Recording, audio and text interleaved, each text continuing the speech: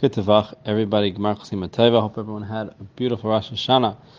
Zera Shimshon says in this week's Haftarah that Pasuk says we should return ad Hashem lekecha, which means up until Hashem, and then the Pasuk ends off with shuvu el Hashem, then return to Hashem, right up to Him. So what's the difference?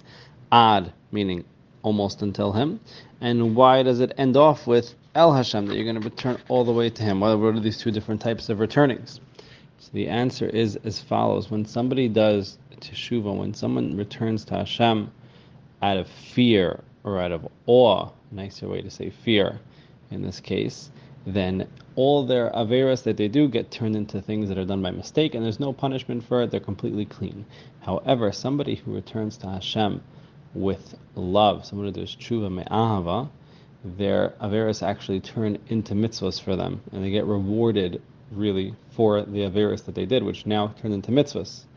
So there's two different ways to come close to Hashem, and one is obviously much better and getting much closer to Hashem when we do it out of love. Because at the end of the day, doing tshuva is not just hitting ourselves when we say al-chet, not hitting, but giving a little clap when we say al-chet, and it's definitely not hitting ourselves, and it's definitely not, it's not just about getting forgiveness. It's not just about, it doesn't really mean repenting. It's a little bit of a different translation. It's that we're returning. We want to come close to Hashem.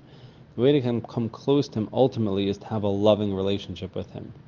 So that's what we all should be able to have, we should possess to have, is to develop that loving relationship with Hashem, to feel Hashem's love, and in turn feel love for Him, or the other way around as well. As long as it goes both ways, that's the best case. So everyone should have all the brachos on zera, shimshon, shimshon, shimshon, Leah. Everyone should have a beautiful night.